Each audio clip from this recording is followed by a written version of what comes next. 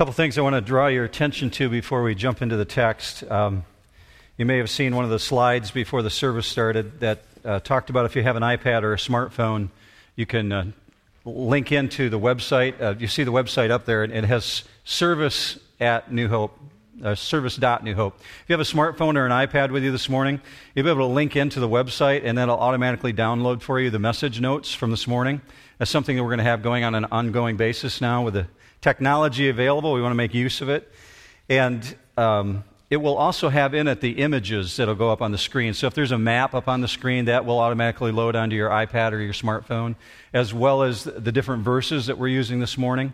And then along with that, you'll automatically have the announcements that were posted this morning too. So it's an all-in-one package. Can't beat that. One thing that Tori mentioned this morning when she was doing announcements is the men's study that I'm leading. Starting on November 16th, when this launches, guys, the study that we're doing is called Experiencing God. Something that I went through back in the 90s when I was in my early 30s, and I totally thought I had God figured out. I figured I knew how He operated, been through Bible college, had served 10 years in ministry at that point, and then I went through the Experiencing God study, and it totally reshaped my thinking of understanding how God speaks. So if you're looking to understand how God speaks in your life, how to hear the voice of God, how to discern when He's speaking to you, I invite you to be part of that. So that's 6:30 in the morning. You slackers, get up and come with me, okay? All right? And the one at 7 o'clock at night, if you can't make the 6:30 in the morning, you can join us on that one. We'll just call you leg shavers or something, all right? We'll be real gentle to you guys that have to come at 7 o'clock. But I understand, everybody can't make the different times. So 6:30 in the morning or 7 o'clock at night. And this Experiencing God study is based on the life of Moses and who heard God's voice. And we're going to do a study through how to hear God's voice. It's 11 weeks long.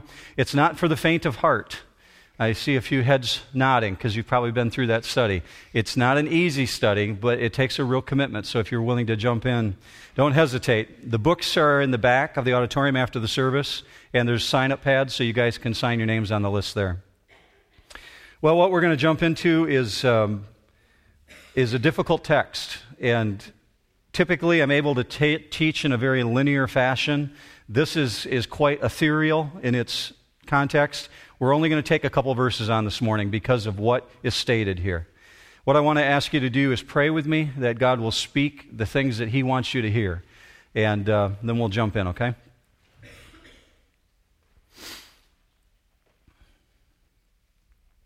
Father, it doesn't catch you by surprise that each and every person who's here in this auditorium this morning is here. You're not surprised. You are sovereign and you rule over all, and you're omnipresent and you're omniscient. And because you have all those characteristics, nothing catches you by surprise. What you have to say to us this morning may catch us by surprise, though. But Father, I ask that you would speak through this text that was written 2,000 years ago, and that will only happen through the working of your Holy Spirit. So I'll echo what Michael said, Father. I pray that your Holy Spirit would invade this place, and that we would be sensitive to what you have to say and what you want us each personally to hear. I ask, God, that you would do your work. It's in Jesus' name that we pray. Amen. So, first creative act of God. Think with me about this. Genesis 1:1. In the beginning, God created the heavens and the earth. Genesis 1:2. The earth was without form and void, and darkness was upon the face of the deep. And the Spirit of God moved over the surface of the waters. Genesis 1:3. God said, "Let there be light," and there was light. Genesis 1:4. God said that the light was good, and God separated the light from the darkness. When we think of the arrival of God and the Shekinah glory that's associated with Him, we have to think of this moment in time. Because the light that is spoken of in verse 3 is not sunlight. It's not a luminaire. It was the presence of God. The sun wasn't created until the fourth day, according to what Genesis says. So that light source showed up when God was on the scene and reshaping or shaping what was form and void. Scripture says this, verse 3, "The earth was without form and void, and darkness was upon the face of the deep." The darkness that's spoken of there is not like the darkness that's in that room if you walk in there and turn off the light switch. It's spiritual darkness. As a matter of fact, the words that are used specifically say spiritual darkness was on the face of the deep. The next phrase says the earth is without form and void. The Hebrew term for that is tohu abohu. It means wasteland, garbage dump, place without shape. So God's Shekinah glory, the light of God, shines on planet Earth, and God begins his creative work. So the first time we see God's light presence, it's in a creative act to bring life out of what was no life before. It didn't exist. So into darkness, God brought light. Creation's done. Man and woman are in the garden. And then sin enters the garden. You have to ask yourself, first of all, where did that come from? How did that arrive in perfection? But that's for another story we're not going to go into today. So sin arrives. It's in the garden. And we see the presence of darkness re-enter. And from that point forward in time, darkness and light are doing a battle. Man lives with sin every day. It's cast a very long shadow so that many thousands of years later, you and I are still living in the midst of a world that has the shadow of sin over it. You only have to watch the news for a little bit or pick up the Lansing State Journal to know what I'm talking about, to understand that you're surrounded by people acting out sinful behavior. The ancients knew and understood this truth much more so than what we understand today. As a matter of fact, if you look at the writings of the prophets, you understand that they had a total grasp on this. I'm going to show you a quote from Isaiah, although it's quoted in the book of Matthew. Look with me on the screen at Matthew 4:14. Matthew is quoting Isaiah. "The people who were sitting in darkness saw a great light, and those who were sitting in the land and shadow of death, upon them a light dawned." So Isaiah, generations before Jesus' arrival, looking forward in time through prophecy, said, there's a moment when that brilliant light is going to arrive, and those who are living in sin, who are sitting in the midst of darkness, there's going to be a great light in their presence. Jump forward with me to where we were at in the very first week of this study, the portrait. John 1, look on the screen, John 1, 4, and 5. "In him was life," speaking of Jesus, "and the life was the light of men. The light shines in the darkness, and the darkness did not comprehend it." Now, what we're discovering as we work through this study in the book of John is layer upon layer, dimension upon top of dimension. It's being peeled away for us to understand the nature and character of God. We're being brought into a deeper relationship with God. Every Sunday you hear this material taught.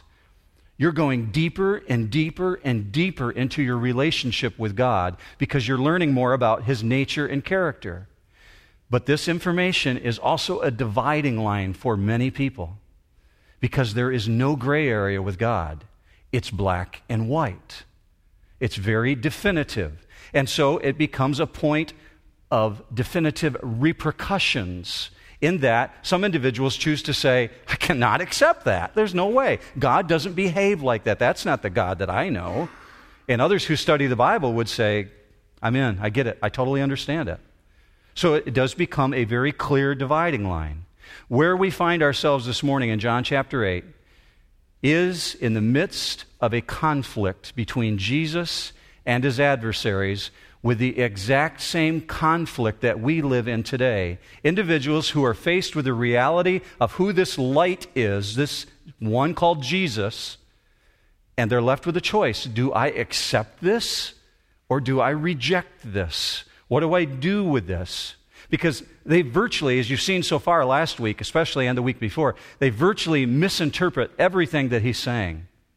So this is very important for us because these were smart people who were misunderstanding what he's saying. This means we must especially concentrate our minds to focus on this text. What is Jesus saying here? So let's get caught up to where we left off. Last week we were in the temple. It was the Feast of the Tabernacles. Let me show you an image on the screen of the temple itself so you understand where Jesus was at when he was meeting with these individuals. What you're looking at is the courtyard of the temple, this walled dimension that surrounds a very tall building. Outside of that wall would have been the area called the Court of the Gentiles, where people like yourself, myself could go, but we couldn't go inside the courtyard. That was only for Jewish people. So the first courtyard that you enter is called the woman's courtyard, and that's the area where Jewish men and Jewish women could gather. But the next courtyard was the court of men, and women couldn't go beyond that. We find in John chapter 8 this morning that Jesus is in the courtyard of the women. That's where the treasury is at. It wasn't an actual treasury building. They had 13 different receptacles set up so people could put their offerings in it to support the work of the temple. And so they had offering boxes like we have offering boxes.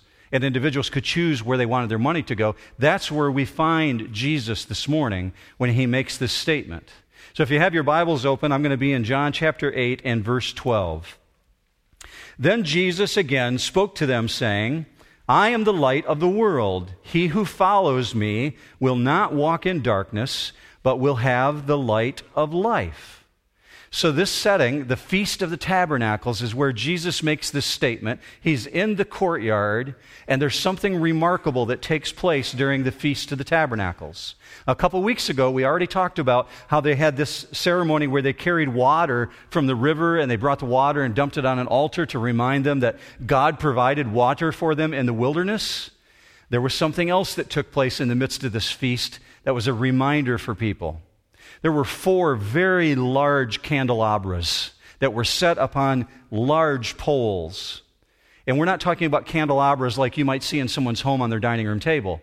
These candelabras were so large that they had to actually put a ladder against the pole for a man to climb up to light them.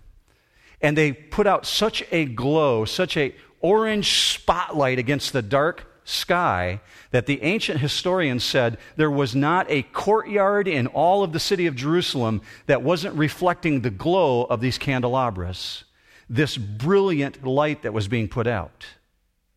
So the purpose in this candelabra being lit in the midst of the Feast of the Tabernacles was to remind the people of God that he had been their pillar of fire in the wilderness during the times of wandering. They left Egypt. They're wandering, and God was guarding and guiding them by being a pillar of fire for them to see him move. They would respond. When he moved, they moved. When he stopped, they stopped. So in the midst of this, Jesus stands up and says, I am the light of the world. So in the context of all this celebration going on, Jesus makes this declaration that comes with absolute stunning force. For them to hear him say that, they immediately understood what was going on. Now let's understand it the way they understood it.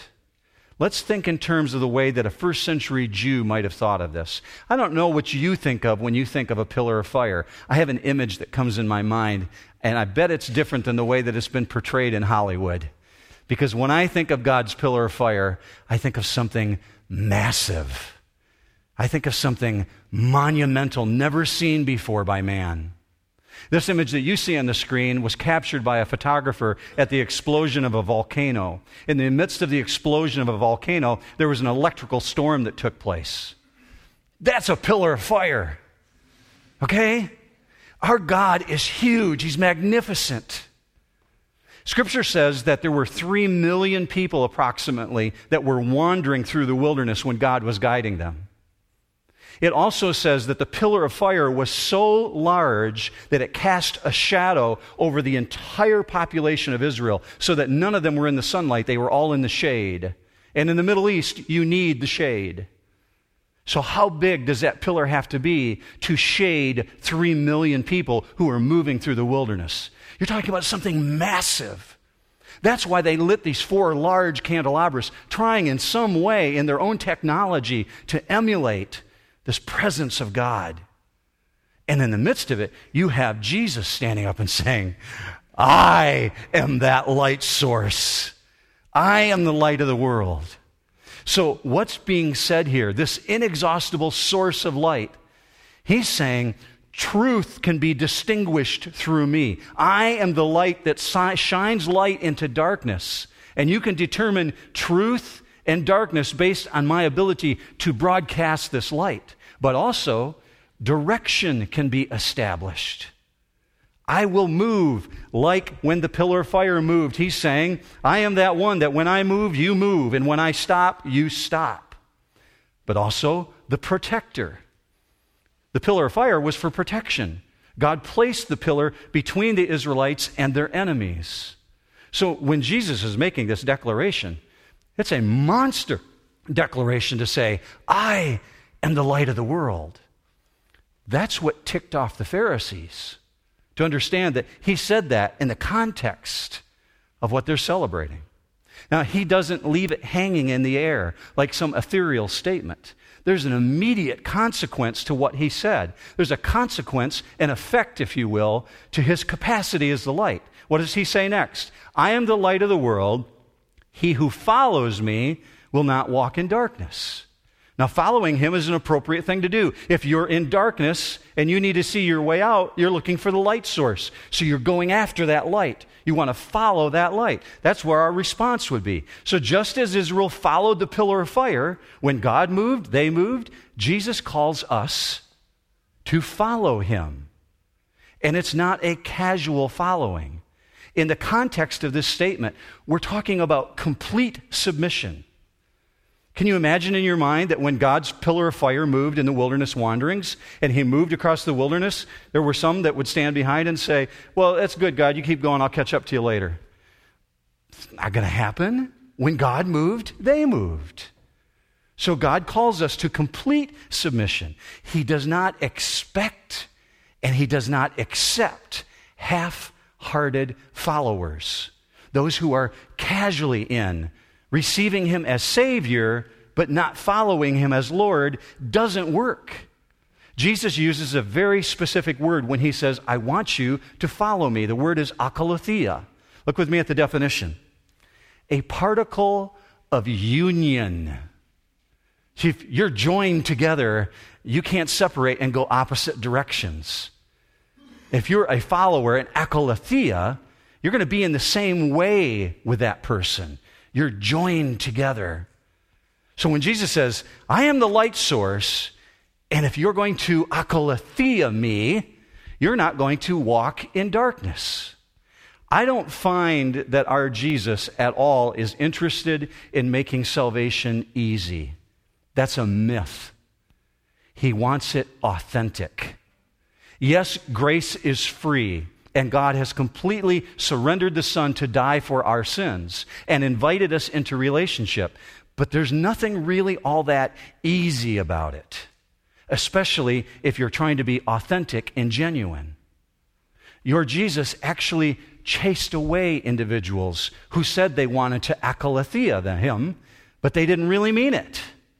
Do you see this rich young man who was a businessman that came to Jesus? We see this story in which he had wealth beyond measure, Scripture says. Extremely wealthy. He came to Jesus and said, I'm excited to be your follower. I want to go to your church. And Jesus said, well, live by the commandments. And he said, well, I've done that since my youth. And Jesus said, well, one thing you lack. Go and sell everything that you have, and then come and follow me. Akaletheia me. At which point, the businessman turned around and walked away because he wasn't really all that sincere about following Jesus. See, I never hear of pastors today doing that. They have a wealthy businessman come to him and say, I'm excited to join your church. And you'd say to him, no, go ahead and sell everything you can have and then come and join our church. That doesn't happen today. The measure by which Jesus measures his followers is by this definition: who's joined with me so that when I move, you move, and when I stop, you stop, and where I shine light and expose sin, you run from sin. See, he wants absolute allegiance and absolute submission. And have you ever read the mission statement of the Corporation of Jesus Christ? It's tough. Let me show you Jesus' mission statement. Luke 9:23. If anyone wishes to come after me, he must deny himself and take up his cross daily and follow me.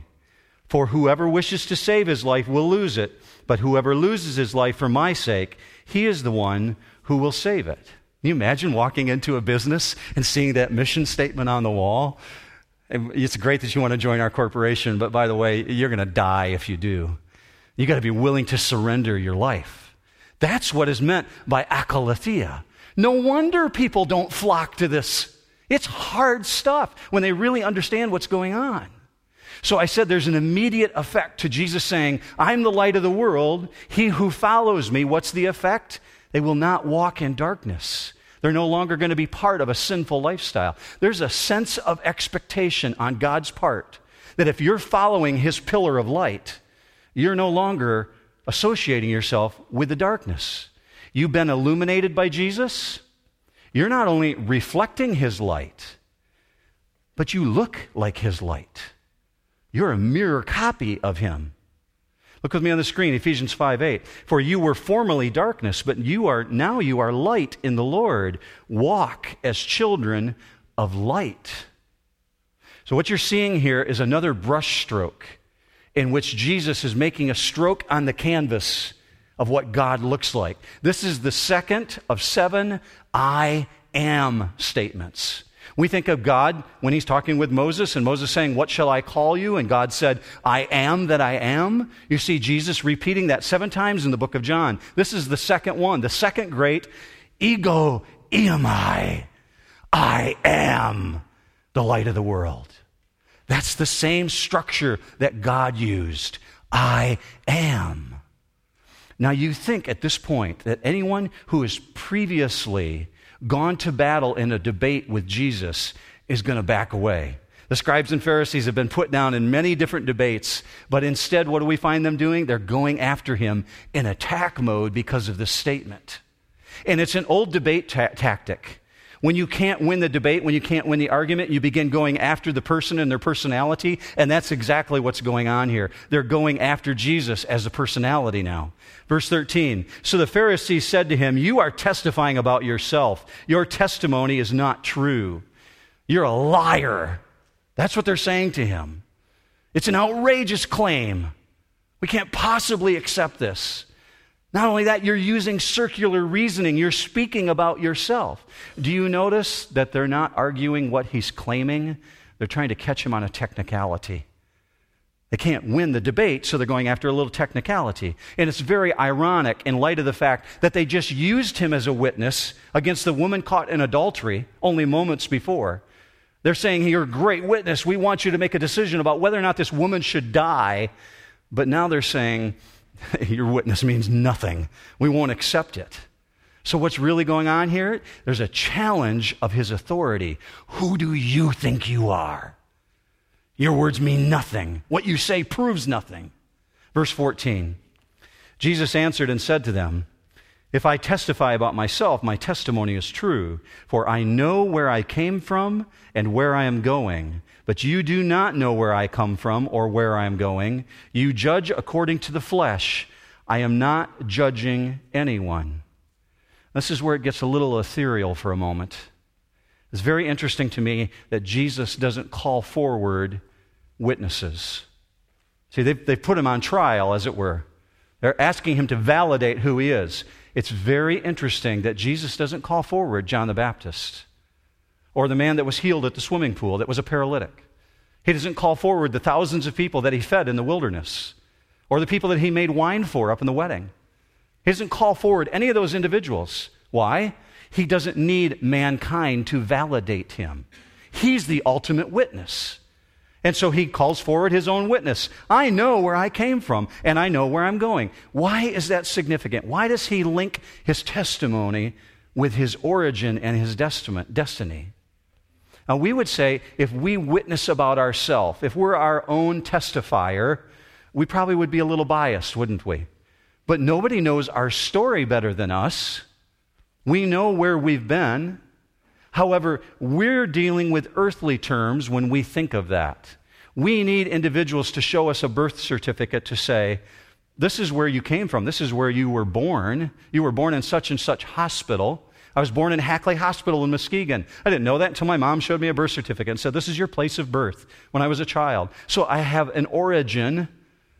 I know what my destiny is because of ultimately I'm going to join Christ in heaven, but I don't know what tomorrow holds. Jesus alone can say, I know where I came from and I know where I'm going.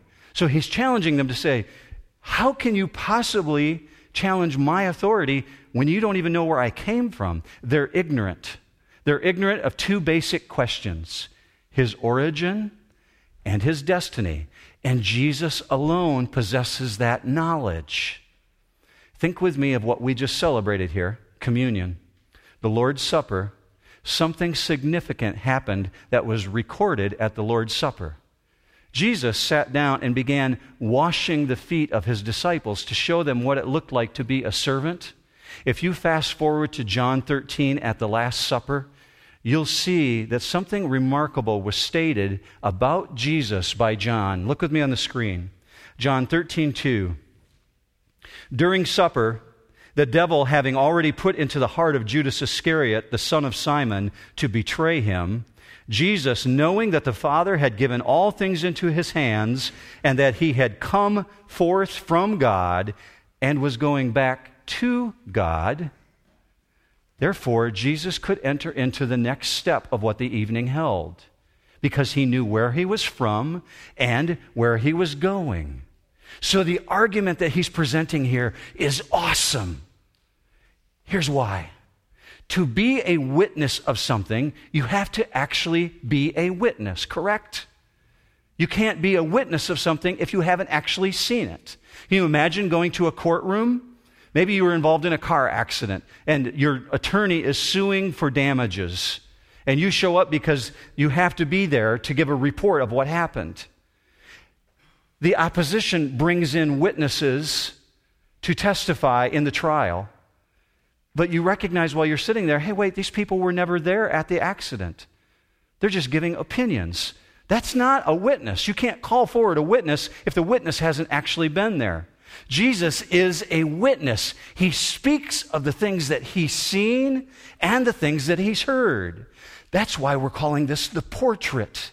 Because John 1:18 says, Jesus is explaining God. Look with me on the screen, John 1:18. No one has seen God at any time. The only begotten God who is in the bosom of the Father, meaning Jesus, he has explained him.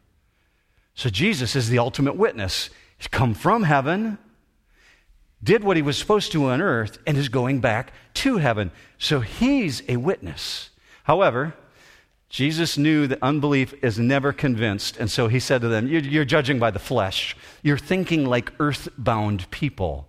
The word he actually used is sarx. Your judgment is merely human, and it's limited in scope. Now, when you get to this point in these verses, you might say to yourself, what's the purpose in this? Where's this going? What's the point of this? What's Mark saying? The very coming of Jesus places individuals into one of two camps.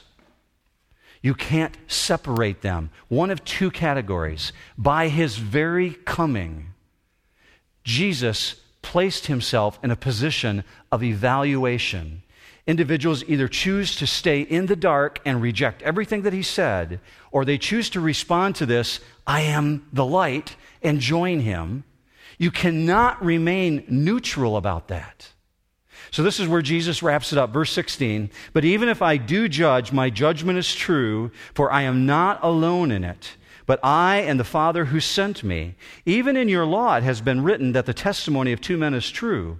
I am he who testifies about myself, and the Father who sent me testifies about me. Essentially what he's saying here is God and I, we're one. We're equal, essential equality. And whatever I judge is going to be rendered jointly by God the Father and myself. But his response still doesn't convince them, so they start challenging about who his daddy is. Go with me next to verse 19. So they were saying to him, where is your father? Jesus answered, "You know neither me nor my Father. If you knew me, you would know my Father also." These words he spoke in the treasury as he taught in the temple, and no one seized him because his hour had not yet come. Know that what the Pharisees just said to him was an intentional insult.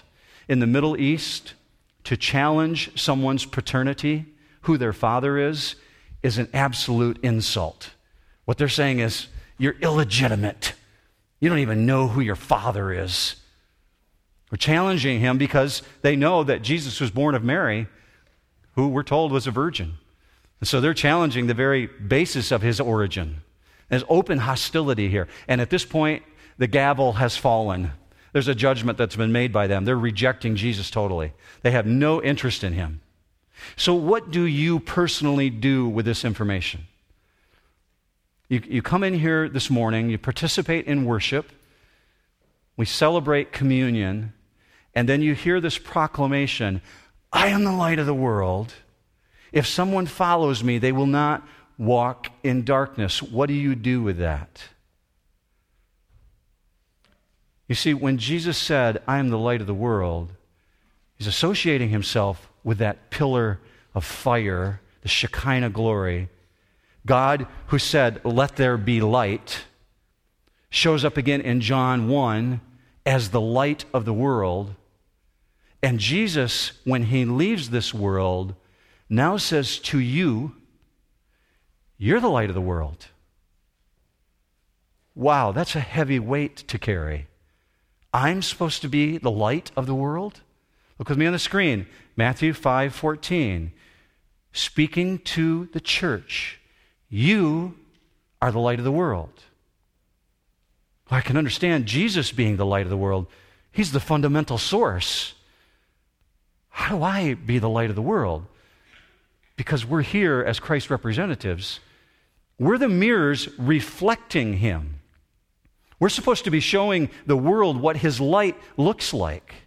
Look with me on the screen. This is the last two verses I'm going to give you. Ephesians 5:8. "For you were formerly darkness, but now you are light in the Lord. Walk as children of the light." Philippians 2:15. "Prove yourselves to be blameless and innocent, children of God, above reproach, in the midst of a crooked and perverse generation, among whom you appear as lights in the world." Do you live in the midst of a crooked and perverse generation? Anybody want to say that? I do. I know it. It surrounds me. I know it surrounds you. That's the generation that we're living in. So I'm going to ask you this question. How clean is your mirror? How you doing at reflecting that light? Think about this. You are the light of Christ to the world. Are people seeing Christ when they see you? So you're not the source of the light. You can't do it on your own power. As an example, my voice is being recorded this morning. It's being put on a computer database, be uploaded to the website in a couple days. When people click on the website and they listen to this message, they're going to hear a copy of my voice. They won't hear the original. It'll sound like my voice, but it's not the original. They're not here this morning. They'll hear a copy of the original. That's you. We're a copy of the original. We're the little mirrors that reflect the light of Christ back to the world. So, how clean is your mirror this morning? That's why David cried out, because he's very aware of this. "Oh God, you know my inmost being. You created me. God, would you examine me? See if there's any sinful way in me." This should be a daily request of someone who's following the light. God, examine me. So I'll just ask you the hard question. What is it that might be diminishing your candle power this morning? What is it that might be there that's keeping a block on that light getting out? This is self-evaluation. So I'm going to pray for you right now and pray for myself that we would be willing to go to God and ask him that same hard question, because that's a really hard question that David asked. God, would you examine me and show me, is there any wicked way in me? Because I want to carry out that responsibility of being a light to the world. Would you pray with me?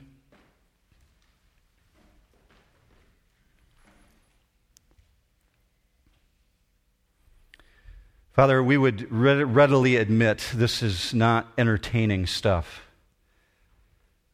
It's hard. And you wrote it down for a reason, because you wanted us to evaluate ourselves. You want us to ask that hard question. Because you said, where we're weak, you are strong, and that your strength is made perfect in weakness. Father, you're looking at an auditorium full of weak people who are made strong through the work of your Holy Spirit. But some of us would readily admit we've got dirt on our mirror, and we're not that good at reflecting the light all the time. So God, I ask that you would cause self-examination to take place. I don't know, Father, if it's television shows or if it's schedules, if it's money, whatever there is that's in the way between a strong following of you and that darkness that seems to stand between us. God, I ask that you would remove it. I'm praying that for our whole church. For all those that came last night, Father, and for those that were in the 9:15 service, and for this auditorium now, God, that you would make us an incredibly bright torch to this Lansing community. That people would look at us who belong to New Hope and say, there is something special about those people. I am drawn to that light. God, make that true of us. Help us not to easily dismiss this when we leave this morning. We ask all of this in Jesus' mighty name. Amen. Hope you have a great week.